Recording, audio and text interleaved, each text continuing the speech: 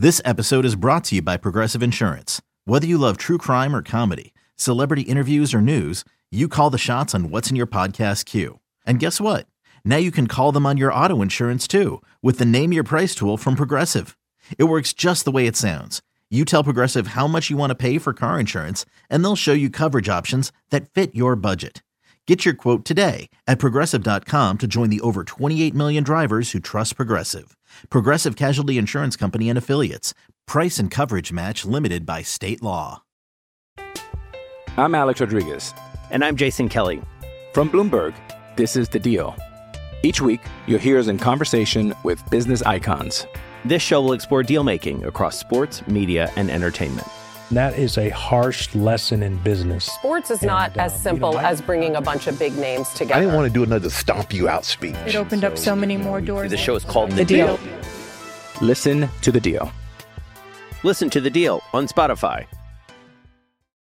Another day is here, and you're ready for it. What to wear? Check. Breakfast, lunch, and dinner? Check. Planning for what's next and how to save for it? That's where Bank of America can help. For your financial to-dos, Bank of America has experts ready to help get you closer to your goals. Get started at one of our local financial centers or 24/7 in our mobile banking app. Find a location near you at bankofamerica.com/talktous. What would you like the power to do? Mobile banking requires downloading the app and is only available for select devices. Message and data rates may apply. Bank of America N.A., member FDIC. Good morning. Bear down, baby. Yes, sir.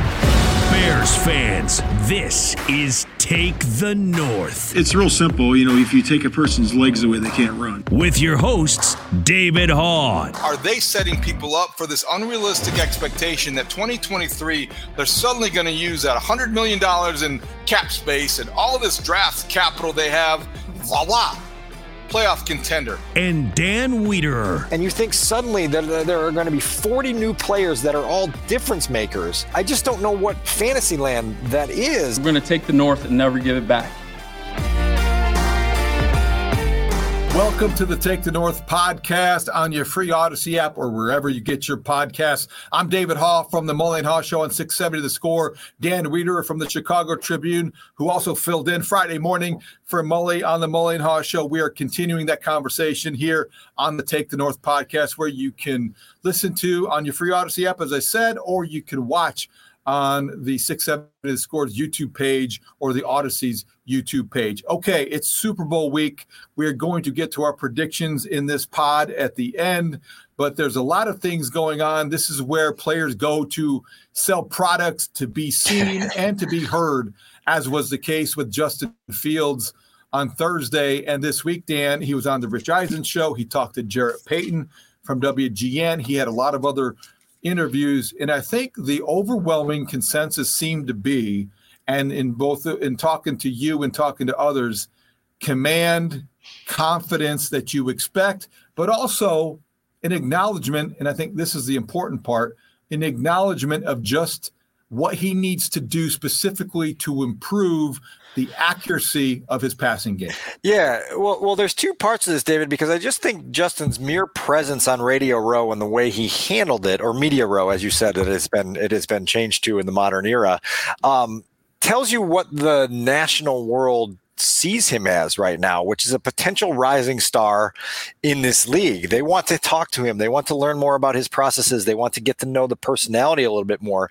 And Justin's ability to navigate that very fluidly, gracefully, with comfort, with confidence, it's notable. It's obvious. We talked about it on the air on 670 The Score. It's a full acceptance of what the QB1 role is. It's an understanding that it is an opportunity to be something bigger than just a player on a football team. And Justin's want to be in those shoes, his want to be on that stage, is notable. Now, the second part of that is what you talked about, the necessary improvements needed to his skill set, to his repertoire as a quarterback. And I'm really heartened by how much self-belief Justin has, but also how much self-awareness he has. His ability to articulate the things that he himself understands he needs to work on, the things that his coaches and bosses at House Hall have told him he needs to focus on.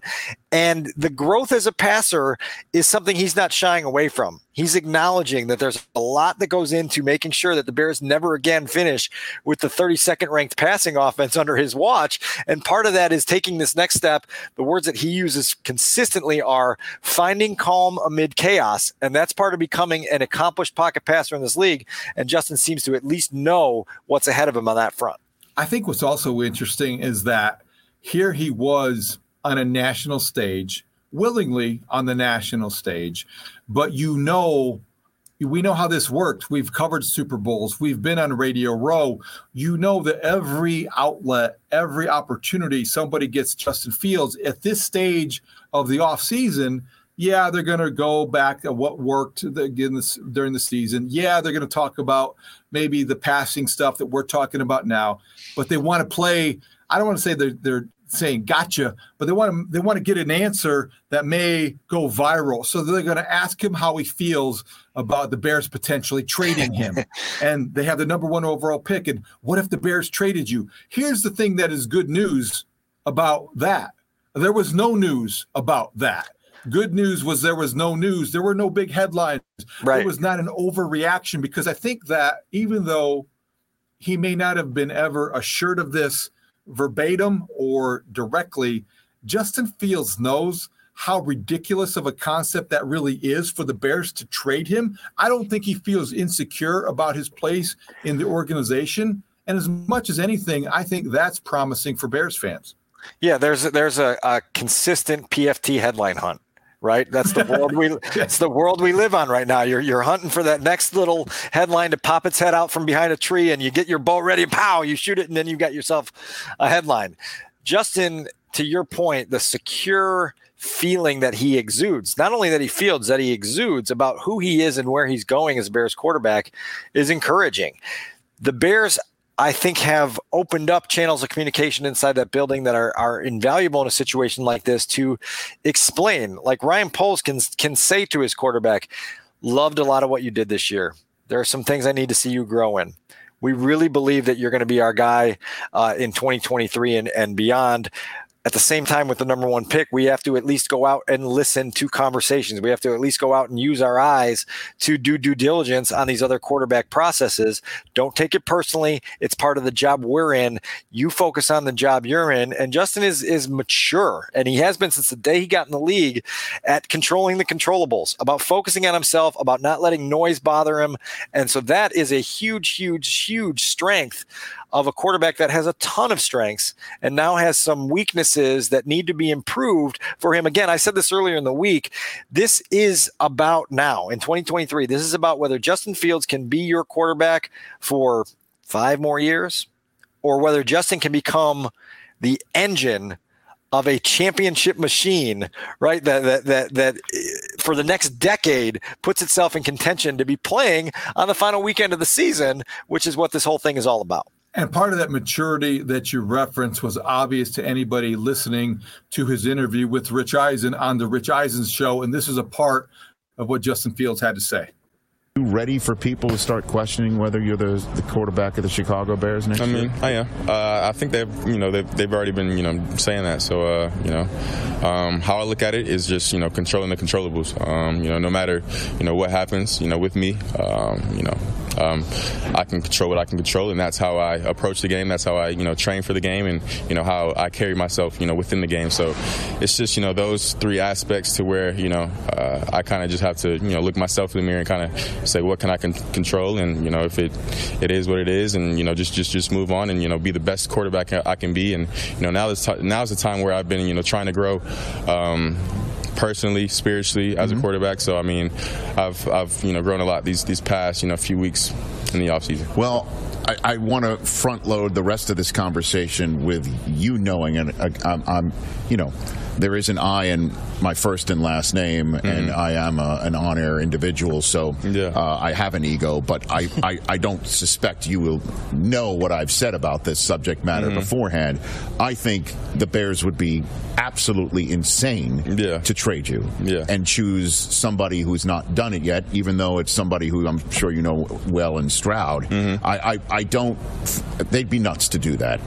But there's the whole due diligence thing that the Bears are going to have to do with the first overall pick, or say that just in case somebody thinks that they might go in the direction of a rookie quarterback, so they could get the most out of trading that pick and keep you. Have they spoken to you about their draft strategy at all yet? No, not really. After the season, we had our exit meetings and, talked a little bit about that. Talked about, what, they could have done what we could have done in the building to improve, just the facility and stuff like that, and, what I need to work on in the offseason. So it was a good exit meeting, and, just looking forward to, of course, getting together with my guys this offseason, getting better with them, and, looking forward to training camp. That's pretty good, Dan. It's everything you just described. And when you compare it to, okay, let's look at Super Bowl week in Arizona. Aaron Rodgers is going into a dark corner for 4 days in a cave in the dark to find himself. Kirk Cousins is singing the Kelly Clarkson at NFL honors. Justin Fields won the week with the way that he conducted himself on Radio Row with Rich Eisen, with Jarrett Payton, with everybody.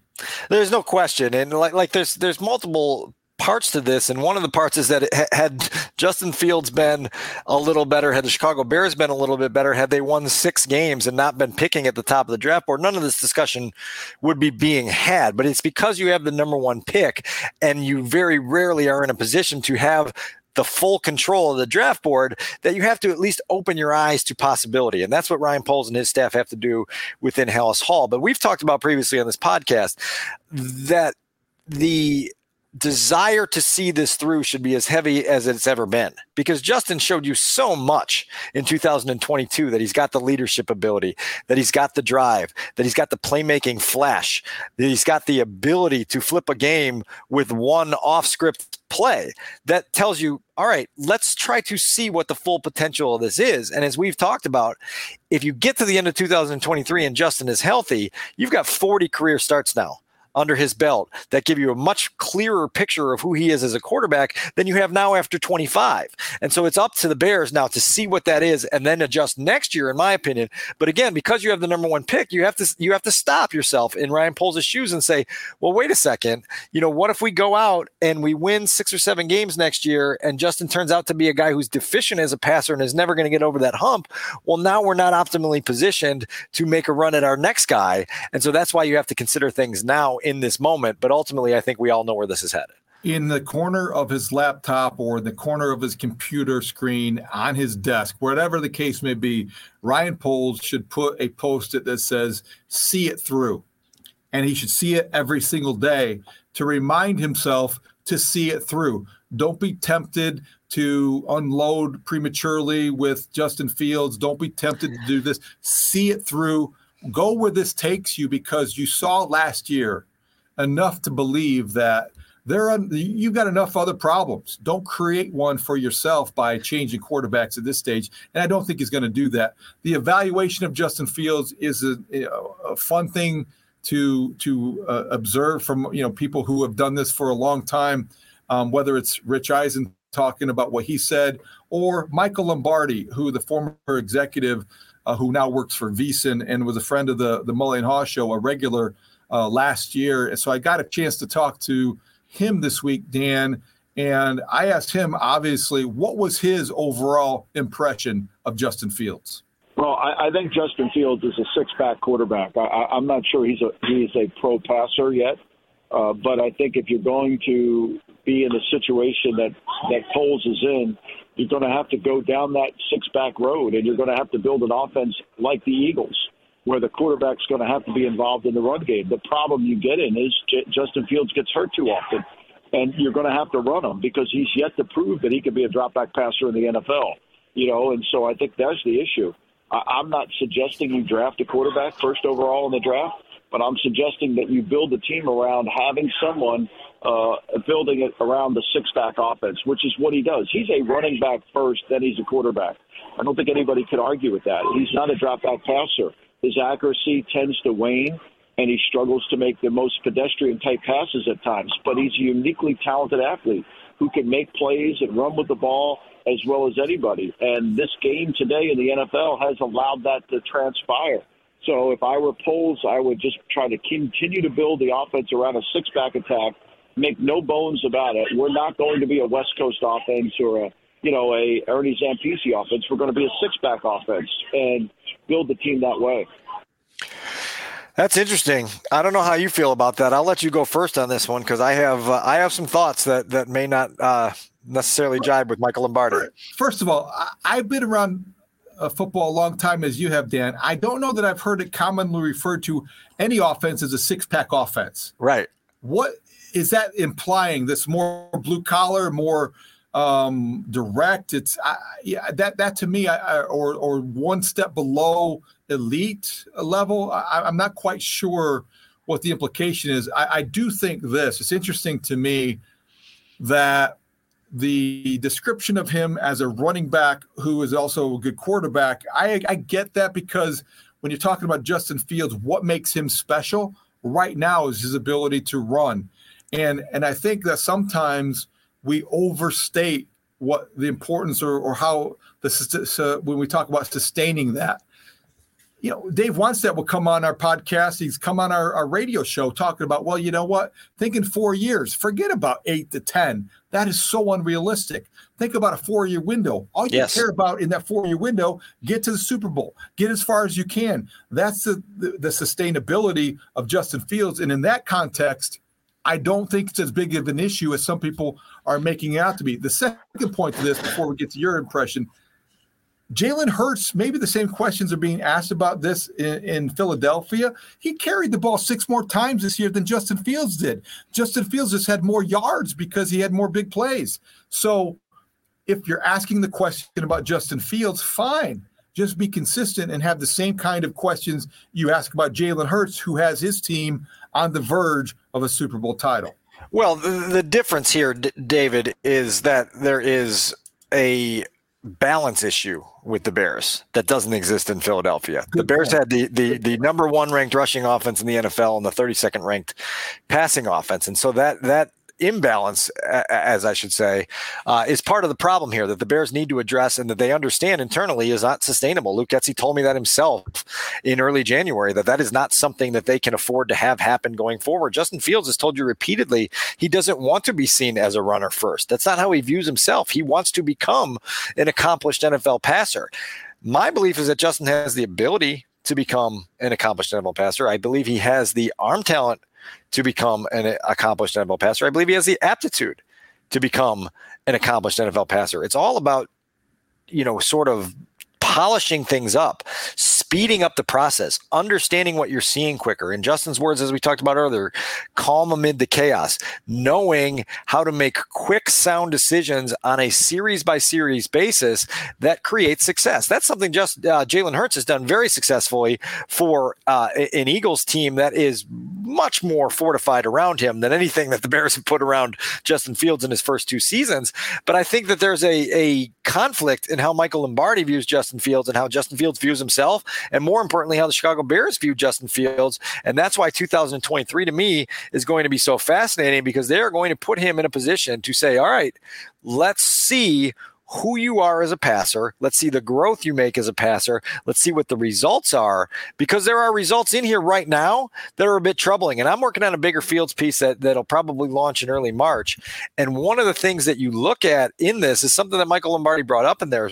I had a source say to me, look at some of these numbers, and listed a handful of numbers that are worthy of concern. Well, one of those, David, is the fact that he has missed 7 games due to injury or illness, and he's won 5, right? You can't have games missed due to injury be more than victories. And so Justin's got to figure out a way to shift those numbers. And the best way to do that is to make sure that you are taking some wear and tear off your body by not running as much, not taking as many hits, and becoming more of a reliable weapon as a passer.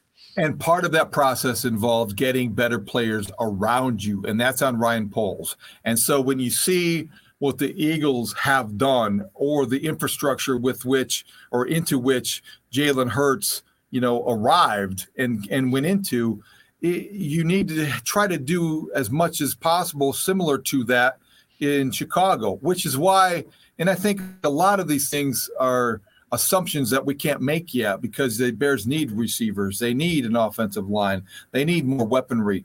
But still, in that context, I asked Michael Lombardi how realistic it was to expect or to think that Jalen Hurts, that progression that he made in Philadelphia, is the same kind of progression and improvement Justin Fields can make in Chicago. Yeah, I think it is realistic. He's got to improve his accuracy just like Hurts had to improve. I mean, Hurts is still not a great drop-back passer. I mean, let's make no bones about it. Hurts is not doesn't show great anticipatory ability to make throws in a drop-back pass game, but yet he's a unique athlete who works hard. He has great leadership skills. He's the first one in the building. He's the last one to leave. And they've built a team around him. They've built a team around a run game that highlights him in the run game. And they've given him receivers that can make plays after the catch and block. And that's important. All their receivers on Philadelphia will block to allow their run game to have success. So I think that's the model that Philadelphia has given the Bears. That's the one they have to follow through with. But remember, when Hurts went to Philly, that offensive line was pretty good. They had Lane Johnson. They had the left tackle. They had the left guard. They had players already in place in the offensive front. So they started at a further point than where the Bears are. So, David, I asked Herb Howard last week, and I want you to answer this question in a second. If you had to shore up one position group before September began, and you could only fix one completely, but you went to week one and the starting gate of the 2023 season with one position group on the Bears roster completely settled and completely stable, what would it be? And then I'll give you a follow-up after you give me sort of your thoughts on that. Either side of the ball? Yeah, any position group on the roster. Defensive line. Okay. Your defensive line, number one priority for the Bears. I believe that was Herb's answer as well. I don't dispute that answer. I went with offensive line because I think that you need to create a level of enhanced comfort for Justin Fields to figure out who he is in 2023. But the reason I bring that up is because you can go through here. One of the things that Michael Lombardi said there is that the Eagles built a team around Jalen. That's Ryan Poles' job now for Justin. Build a team around him. Right. And you go through it and you say, defensive line, it's bad right now. Offensive line, it's bad right now. Wide receiving core right now, it's bad right now. And so the idea that the Bears are suddenly going to have this Philadelphia Eagles infrastructure around Justin Fields is unrealistic. It's not going to happen. He's not going to be able to make the same jumps in the same way that Jalen Hurts did because he's not going to have this rock-steady offensive line and a complementary defense that doesn't put any pressure on him to score 30 and a receiving core that has two guys that are legitimate top-tier weapons in an NFL passing game. And so Justin's going to have to find ways to manufacture his own success a lot more than Jalen Hurts has had to because the Bears can't fix everything at once. Where's your confidence level that he's able to be a better magician, if you will, than maybe Jalen Hurts is in Philly?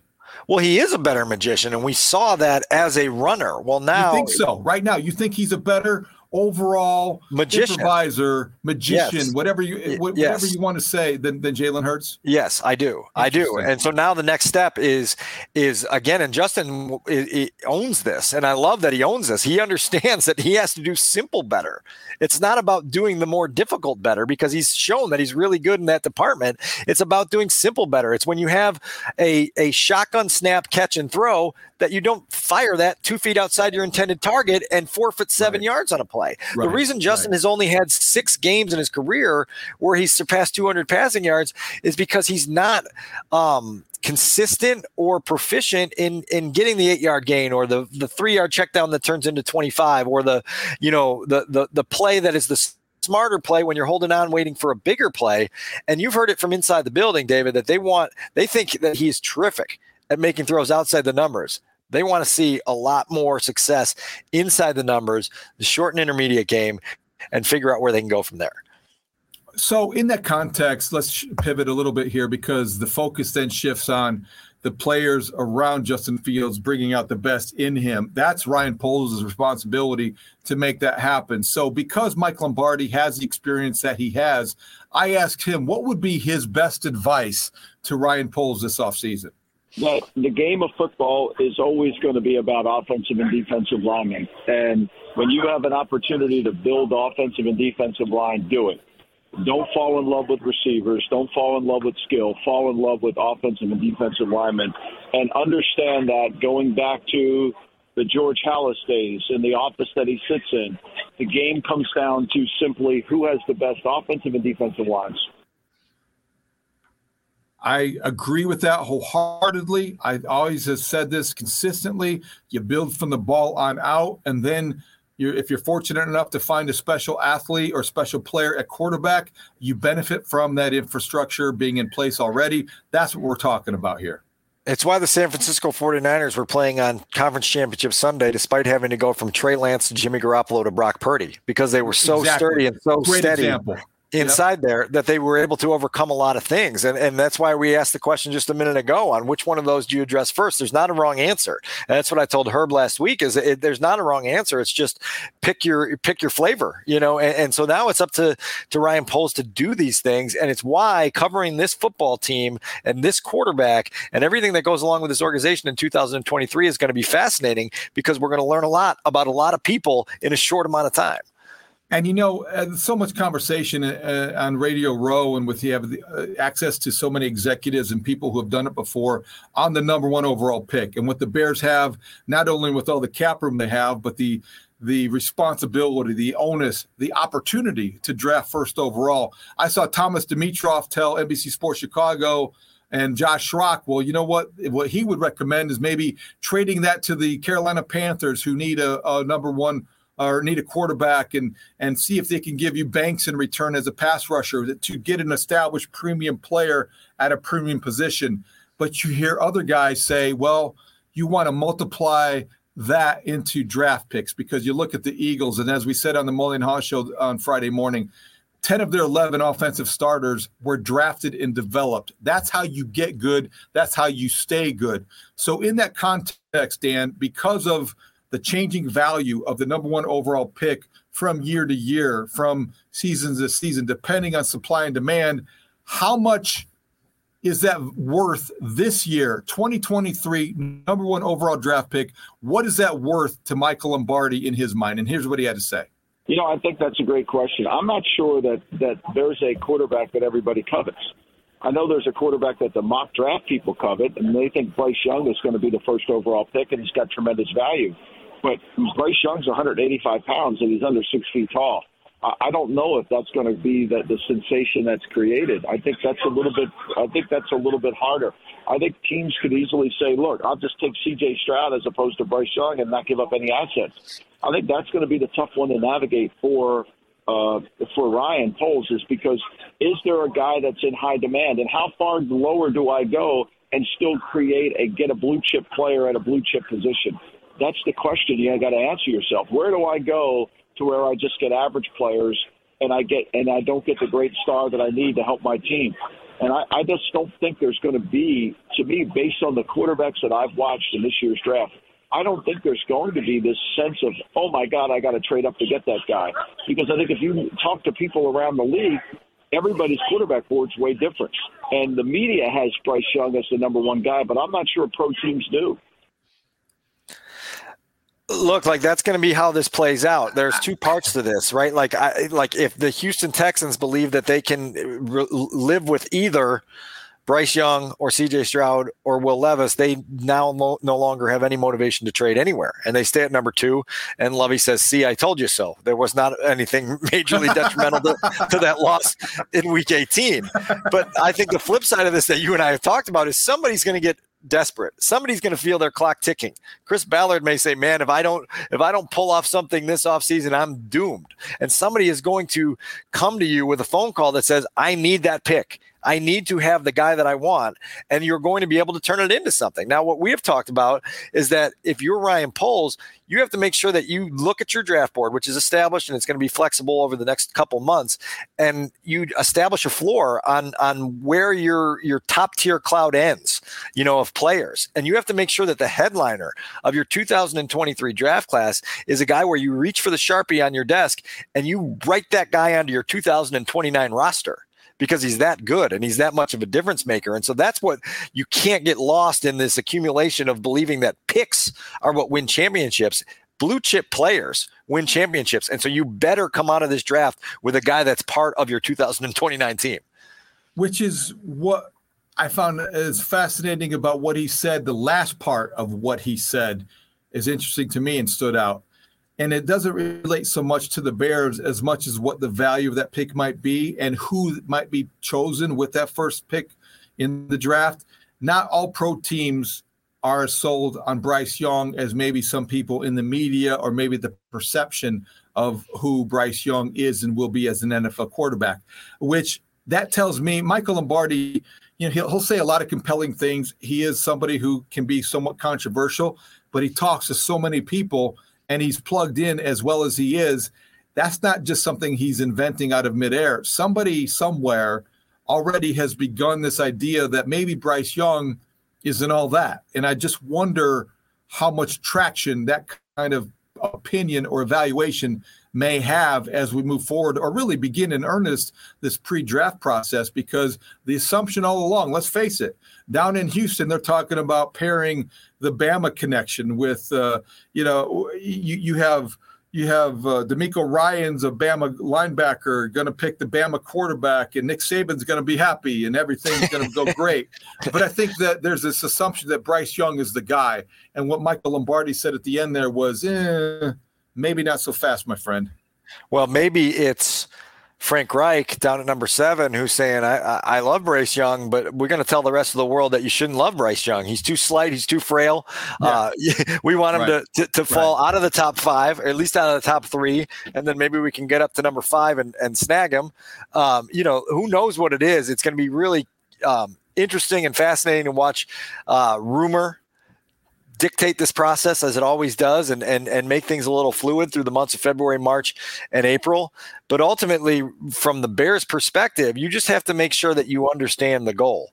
And the goal is the goal, and the number one goal is to build a team around Justin, and to make sure that you do so in a way that gives him the best possible supporting cast going into a year of development that is absolutely pivotal and is going to tell us a lot about the direction of not only the quarterback, but by extension, the franchise. We love the conversation. We invite the speculation. That is why we're here at the Take the North podcast. I'm Alex Rodriguez. And I'm Jason Kelly. From Bloomberg, this is The Deal. Each week, you'll hear us in conversation with business icons. This show will explore deal-making across sports, media, and entertainment. That is a harsh lesson in business. Sports is not as simple as bringing a bunch of big names together. I didn't want to do another stomp you out speech. It opened up so many more doors. The show is called The Deal. Listen to The Deal. Listen to The Deal on Spotify. When you need mealtime inspiration, it's worth shopping Kroger, where you'll find over 30,000 mouth-watering choices that excite your inner foodie. And no matter what tasty choice you make, you'll enjoy our everyday low prices, plus extra ways to save, like digital coupons worth over $600 each week. You can also save up to $1 off per gallon at the pump with fuel points. More savings and more inspiring flavors make shopping Kroger worth it every time. Kroger, fresh for everyone. Fuel restrictions apply.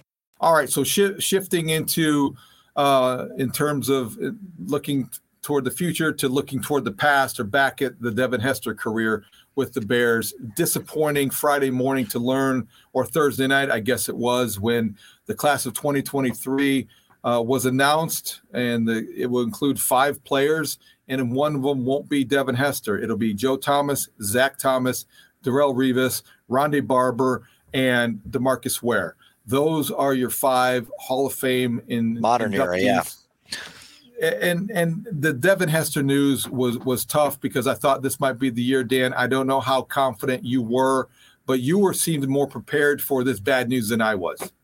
Well, just that's just because of familiarity with the process and understanding how difficult it is to get through the latter stages of this. I think that's part of it, David, is just understanding that every year, and I've echoed this in a number of different forums this week, there is a cap on how many modern era finalists can be inducted into the Pro Football Hall of Fame in Canton, Ohio, and it's 5.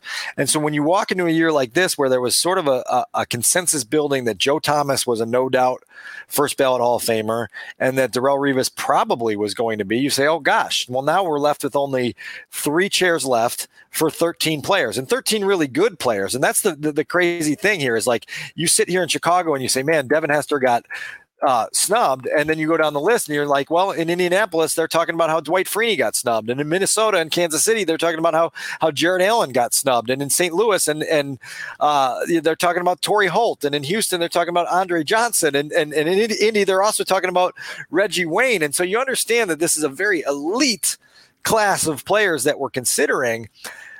I understand the pushback when you see guys that kind of make you shrug. Like I watched Rondé Barber a lot.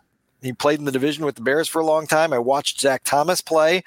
I thought those guys were really, really good football players. And one thing that annoys me about all Hall of Fames is when they go from the Hall of Fame, which in my mind is supposed to be no doubt, without any question, excellence and elite players, to, yeah, those guys are pretty good. Let's let them in. And so that's where some of the anger builds up. But again, when you have this cap, right, on how many players can get in, and only 5 players every single year even get to the yes or no vote stage, it's easy to throw grenades at the Hall of Fame committee and be like, these guys don't know what they're doing.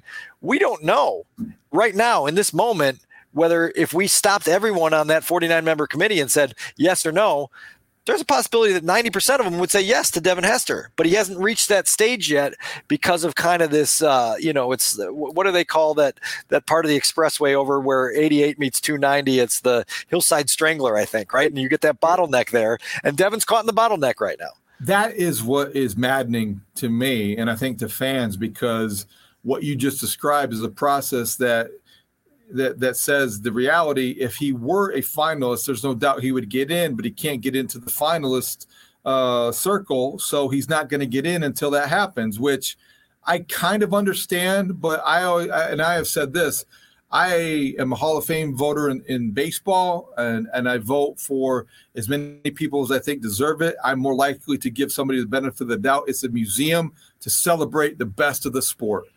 And so I don't know that you're watering things down if you let in somebody like a Scott Rowland this year in baseball. I don't think that dilutes anything.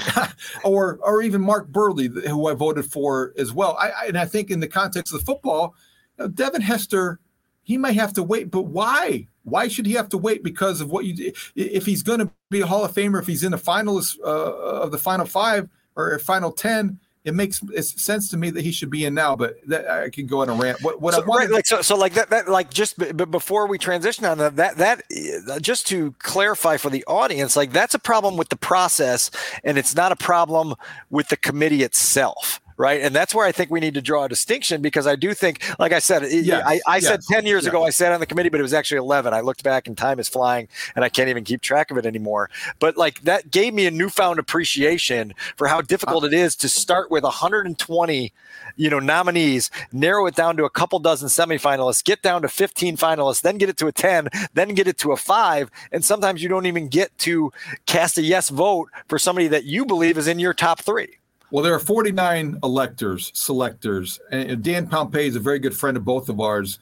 And I know a lot of people on the committee who do what we do for a living and have done it for longer. And so I have a ton of respect. I'm not trying to impugn their character, but I'm not saying you are. I'm saying that the general public does at times. They do, and that's unfair because the process is flawed. And Adam Studzinski, who is as big of a Devin Hester guy as I love a good studs rant, and I'm ready for it. Yeah, I can imagine if we're disappointed, we're trying to reason through it. I can't imagine how Studs and Devin Hester fans must have felt getting this news on Thursday night. So, I was actually a little more upset than I thought I was going to be. I wasn't that upset last year because I kind of figured they're not going to let a returner in first year, whatever.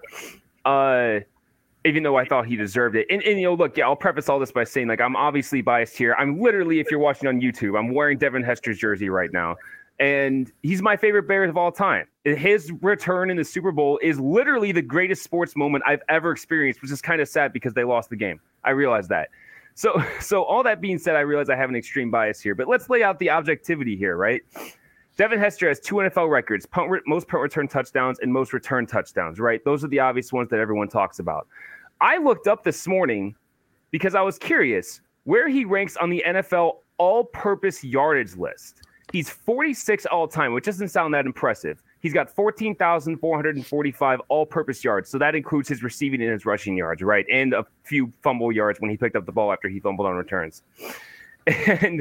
But you put in the context of who he's around, and then you consider how many less touches he had than all these people. He's only got a couple hundred yards less than Marvin Harrison, Hall of Famer. Only a couple hundred yards less than Franco Harris, Hall of Famer.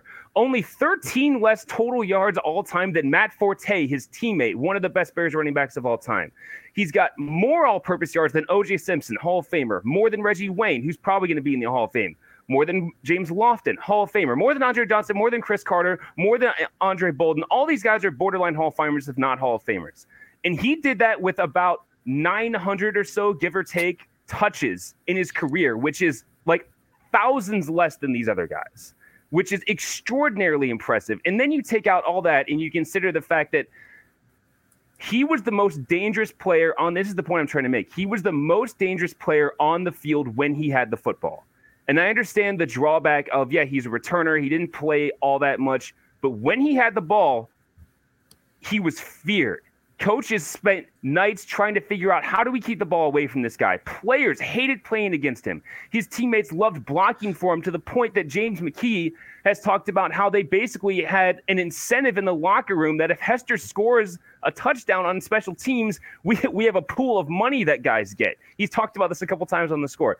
So I'll kind of end my rant there, because I hope that all puts in perspective of how extraordinarily impactful he was on the NFL and on the game.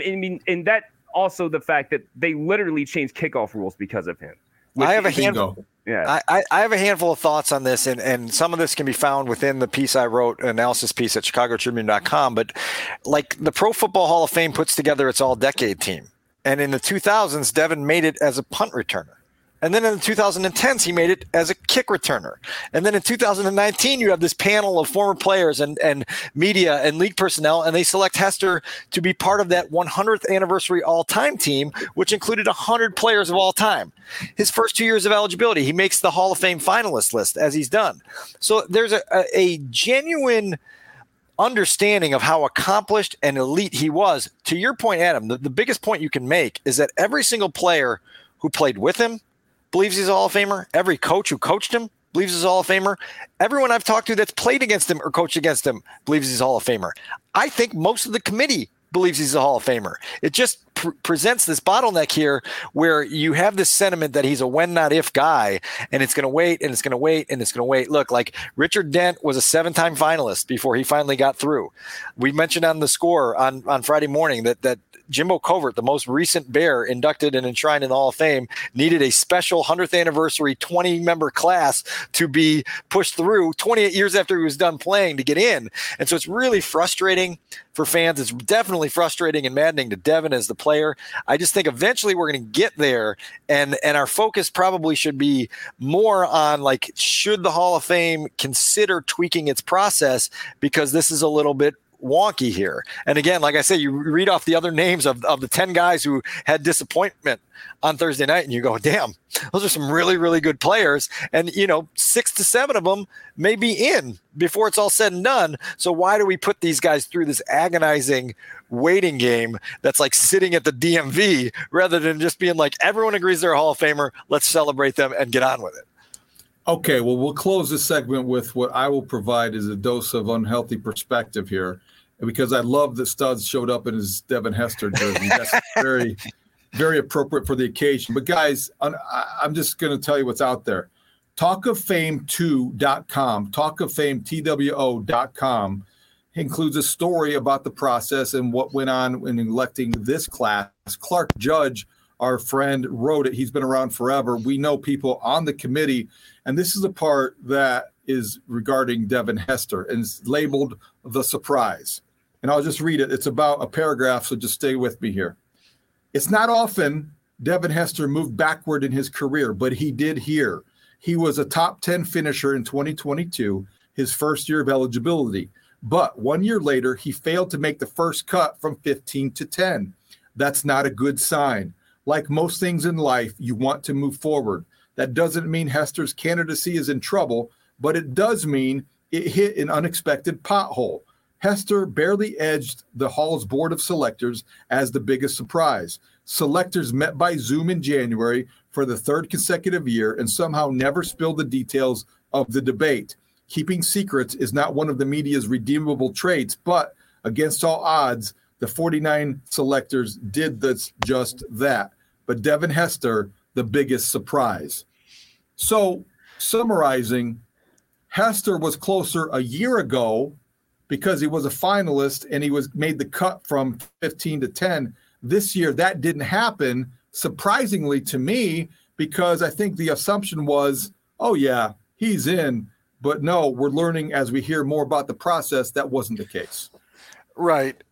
Like, so here's my last thought on this. And whenever I have an opportunity to vote on, player of the year type stuff or something of this stature and this magnitude, you look for signature moments, right? And you say, did that guy have signature moments that I'm never going to forget? Well, let's go down Devin's really quickly, just in a thumbnail. How about the first game of your NFL career, you take a punt return at Lambeau Field and you take it the distance and you tell everybody, hey, league, look who I am. And how about a month later when in maybe the most exciting victory the Bears have had in the last quarter century, you provide the game-winning touchdown in a game where your offense could not score and you needed 3 non-offensive touchdowns to come back and fight past the Arizona Cardinals in the famous "they are who we thought they were" game. How about later that same season having 2 touchdowns in St. Louis on Monday Night Football? How about in 2007 when the Broncos come to Soldier Field and you're in this back and forth game all afternoon and you torture Todd Sauerbrunn twice with both a kickoff return and a punt return? And then how about the biggest moment of your career, Super Bowl 41, biggest stage that football has to offer, you begging your opponent all week saying, in the purely confident and calm way that Devin had, please kick it to me, please kick it to me. And then Tony Dungy says, okay. And you go 92 yards with flashbulbs popping and you do it. Like, that's what it was. And one of the things that Studs brought up a minute ago that I think needs to be brought into this conversation in that room is that Devin Hester was a feeling. And I've said this before, he was a feeling. You can go down a resume, you can read a Pro Football Reference page, you can watch 4 minutes of YouTube clips.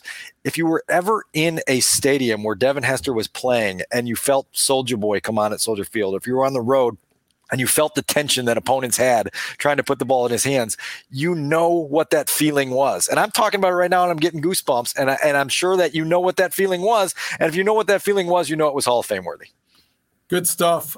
Hey everyone, this is Brett Boone. Would you know it? I've got a podcast going strong in our 4th year. Tune in as I sit down with my friends, some of the biggest names in sports, media, entertainment, for a lot of fun and in-depth conversations. As you know, baseball's been my life. It's been in the family for a long time, but it's a lot more than that here. It's sort of like taking a ride in a golf cart around a beautiful track. Join me every week for multiple episodes on the Brett Boone Podcast, available on the Odyssey app or wherever you get your podcasts. Okay, Studs, don't go anywhere. We're going to close this episode out with our Super Bowl predictions.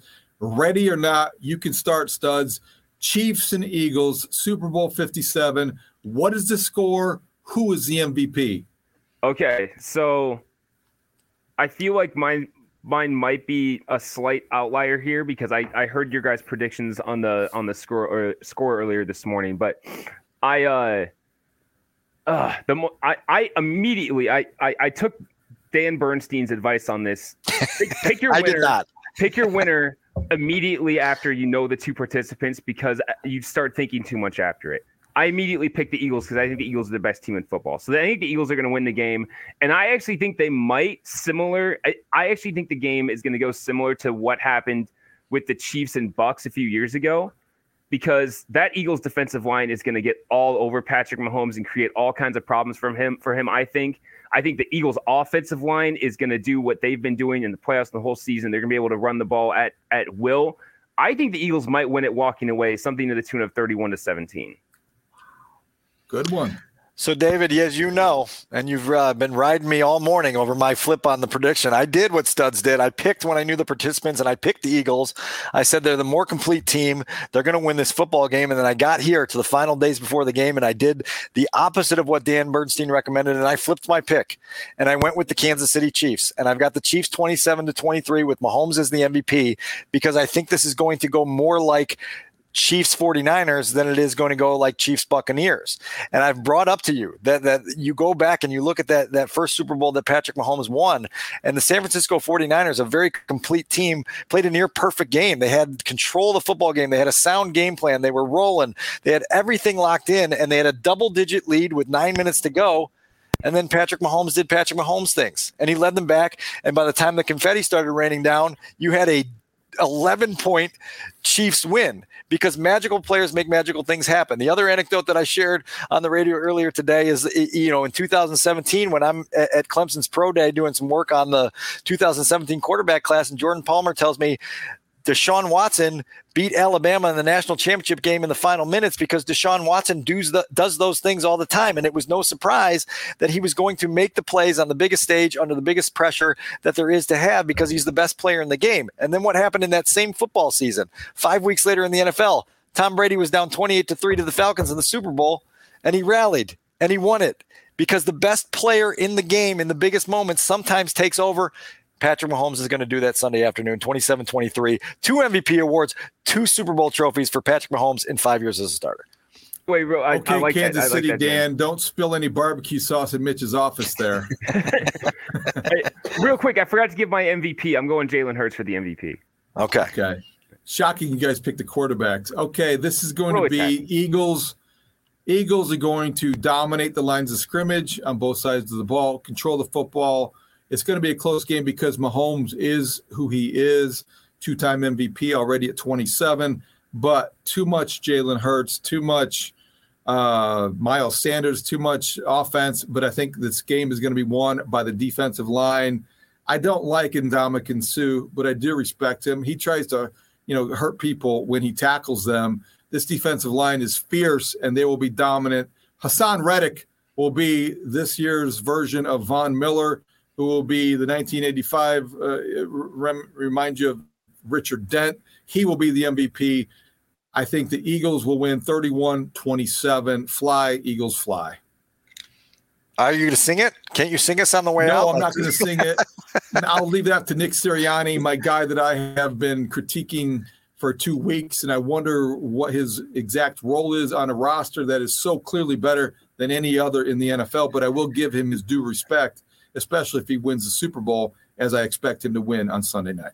So when we get back after the Super Bowl and we do our next episode, we'll have a lot to talk about, obviously. But can we make sure that we circle back and not let it fall into the wayside, the Aaron Rodgers darkness retreat? I think we really, really, really have to get to the bottom of that. Maybe I'll try, instead of 4 days, maybe I'll try like 40 minutes in the complete dark, and I'll report back with my experiences. That would be a great visual. I think that would be great for our YouTube audience to see this total darkness and this voice come out every now and then. So we might have a bit here that we're spitballing here. We may have to work in. We may have to lean into this. All right, we'll look into that next week. We will be back, dropping an episode on Tuesday, planning to do our normal off-season schedule. There's a lot to talk about, as you found out today. We got through this talking about Justin Fields, Michael Lombardi, among other things. It's been a lot of fun. And so you can get us on your free Odyssey app or wherever you get your podcast, or you can watch us on the 670 The Scores YouTube page. For Dan Wiederer, for Adam Sudzinski in the Devin Hester jersey, I am David Hall. Thank you for listening to the Take the North podcast. We'll talk to you next week. Enjoy the commercials. Enjoy the Mahomes coronation. Great talk. See you out there.